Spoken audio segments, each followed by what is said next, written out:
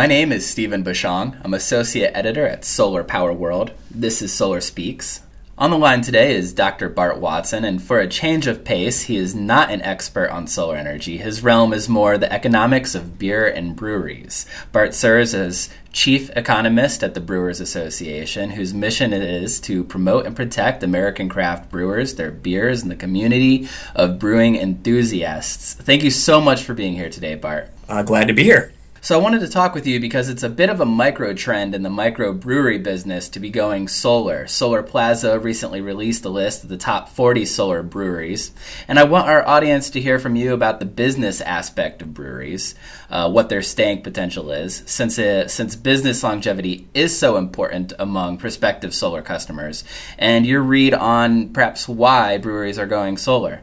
So I want to start with the business aspect of all of this. I read a stat that said a new brewery opens every day in the U.S. So why are breweries opening at such an impressive clip? Well, first I'll say your stat is a little bit outdated. Breweries are now opening at a rate of 2 every day in the U.S. That's amazing. So we've seen, yes, it is amazing, and we've seen a real acceleration. I think it's based in consumer demand, like any trend.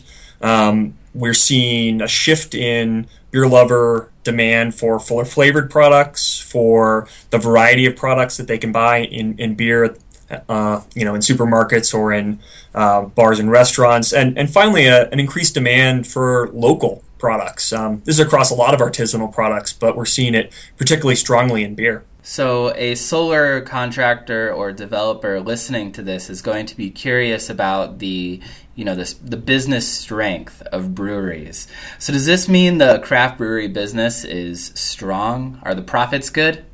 It's going to depend on the brewery's business model, and one thing I think we'll probably get into a little bit more is that there's a lot of variation across breweries in what they're doing and what their business model looks like. But generally, yes, we've seen a very high success rate. It's almost a shockingly high success rate at this point. For many small local brewers, particularly those that have access to direct sales or self-distribution, profits do appear to be very strong, and we're seeing most breweries do very well in their local markets. It's amazing with 2 opening a day that there isn't some kind of saturation, that there's not already too much beer out there to be drank. Well, I think there has to be a saturation point at some point, but from everything we see, we're nowhere near it.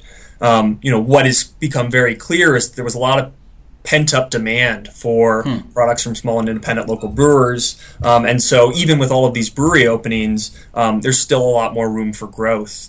Small and independent brewers only had 11% of the market by volume last year, and when you look at other high-end markets, you can see them reach 30, 40%. And small brewers aren't the only people competing in those markets. There's imports, there are other high-end products from the large brewers, but I think there's certainly still a lot of room to grow in the high-end beer business, and small and independent brewers are going to be one of the dominant players there. Great. So what does success in the craft brewing business require of companies? Well, that's evolving.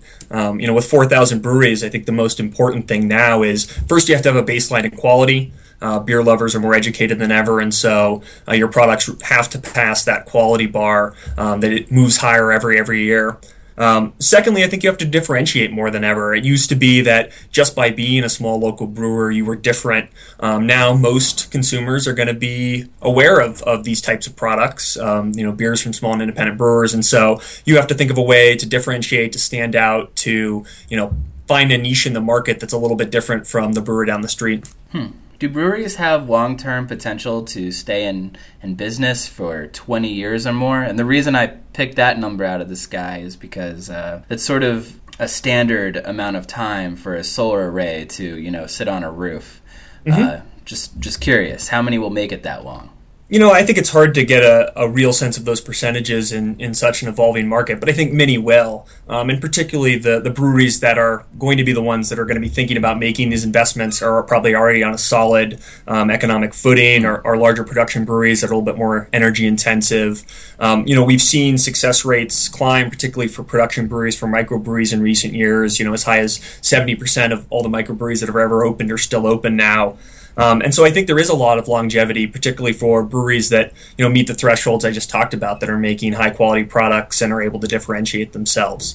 Certainly we are going to see some closings in the coming years. When you have 4,000 breweries open, the vast majority of them in a short time, some are going to close. But there's no signs that this is not something that's built on solid demand, which suggests that people who run their businesses effectively have a lot of staying power.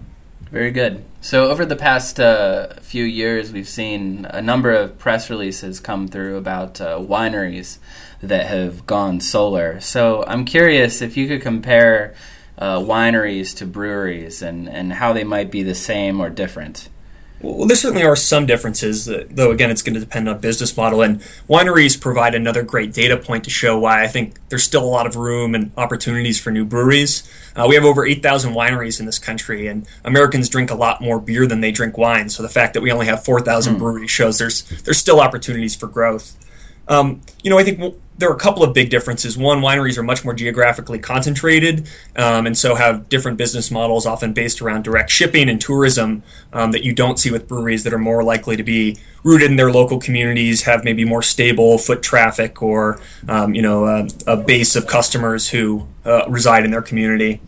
We're also seeing that the breweries tend to, I think there's a lot more medium-sized breweries. Wineries are either large companies or very small kind of niche products, and breweries really run the ranges of size, I think, a little bit more. That, regional brewery doesn't really exist in the winery model in quite the same way. You touched on geography there. Are breweries clustered in certain parts of the states, or are they well spread out? They're much more spread out than they used to be. It certainly was true that they used to be more geographically clustered around what used to be kind of more their core demographic in urban areas and affluent suburbs, on the coasts. And we've really seen this diversify in recent years.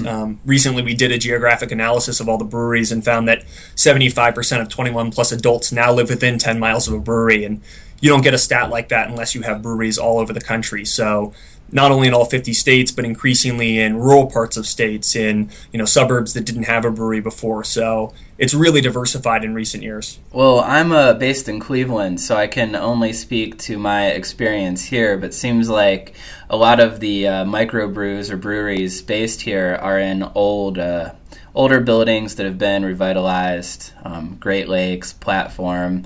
Would you say that sort of thing is true of a majority of breweries, or is that just the Cleveland aesthetic?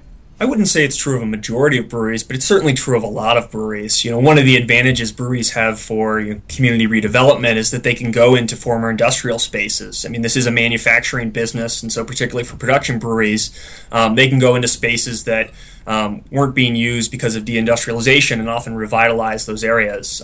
This is a story we see in lots of parts of the country where a brewery can go in and really help a neighborhood turn around as a magnet to pull other businesses, to pull foot traffic.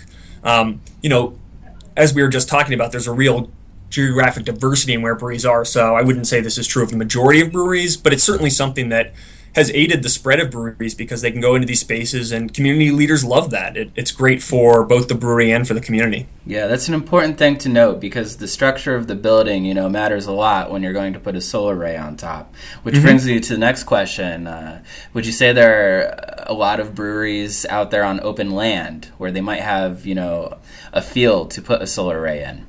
We're seeing that more and more as breweries, again, diversify and become a little bit more, concentrated in rural areas as well. I think the majority of breweries are still located in urban or suburban areas, but we are seeing more breweries spread out. The rise of the farm brewery. Several states have created specific licenses for breweries that also operate as agricultural entities and grow some of their own ingredients. We're seeing more breweries locate to, tourist areas in the country, wine regions. And so I think there are some opportunities for breweries to be out in the land. This farm brewery concept is certainly one that's growing in popularity in many states. Now, I do want to touch on solar briefly here, since this is Solar Power World. It seems like breweries adopting solar is a bit of a trend in the industry, led perhaps by campaigns like the Brewery Climate Declaration. It's a trend to use sustainable business practices, including adding renewable energy. So why is there this enthusiasm for renewable energy and other sustainable technology in the beer industry right now? Well, I think it follows the triple bottom line concept. Breweries are doing this for a variety of reasons. They're doing it because it makes sense for their business. Breweries can be fairly energy intensive. You're heating a lot of water for the brewing process. And so, reducing your energy costs in the long run makes sense. They're doing it because it's great marketing. It's a way to connect with their consumers. People who drink craft tend to be a little bit more affluent, higher socioeconomic status, more likely to care about some of these energy issues and sustainability. And I think they're doing it finally because these are just issues that brewers care about. Water has been one that's been very important to brewers. Water is incredibly important to the brewing process, but you talk to brewers and they care about sustainability. They care about the environment, and so I think it's something that's just personally very important to a lot of breweries. And you add all those things together, and I think it just makes a good business, social, marketing, everything sense for a lot of breweries. Do you see the commitment to solar or other sustainable technologies growing? I do think you are seeing it. Partly that's just a development of the industry issue. If you're starting up, you're not thinking about putting a solar array on your roof as the first thing. You're thinking about all the other things that are required to start up and run a business. But we're starting to see a lot of breweries reach a point where they're a little bit more mature. They're starting to think long term. We're seeing breweries, particularly large regional craft breweries, build second facilities where they can do a little bit more of what they wanted, really impose a vision as opposed to building in a piecemeal way that they maybe had to when they first started. So I do think you're seeing it grow, at least in absolute terms.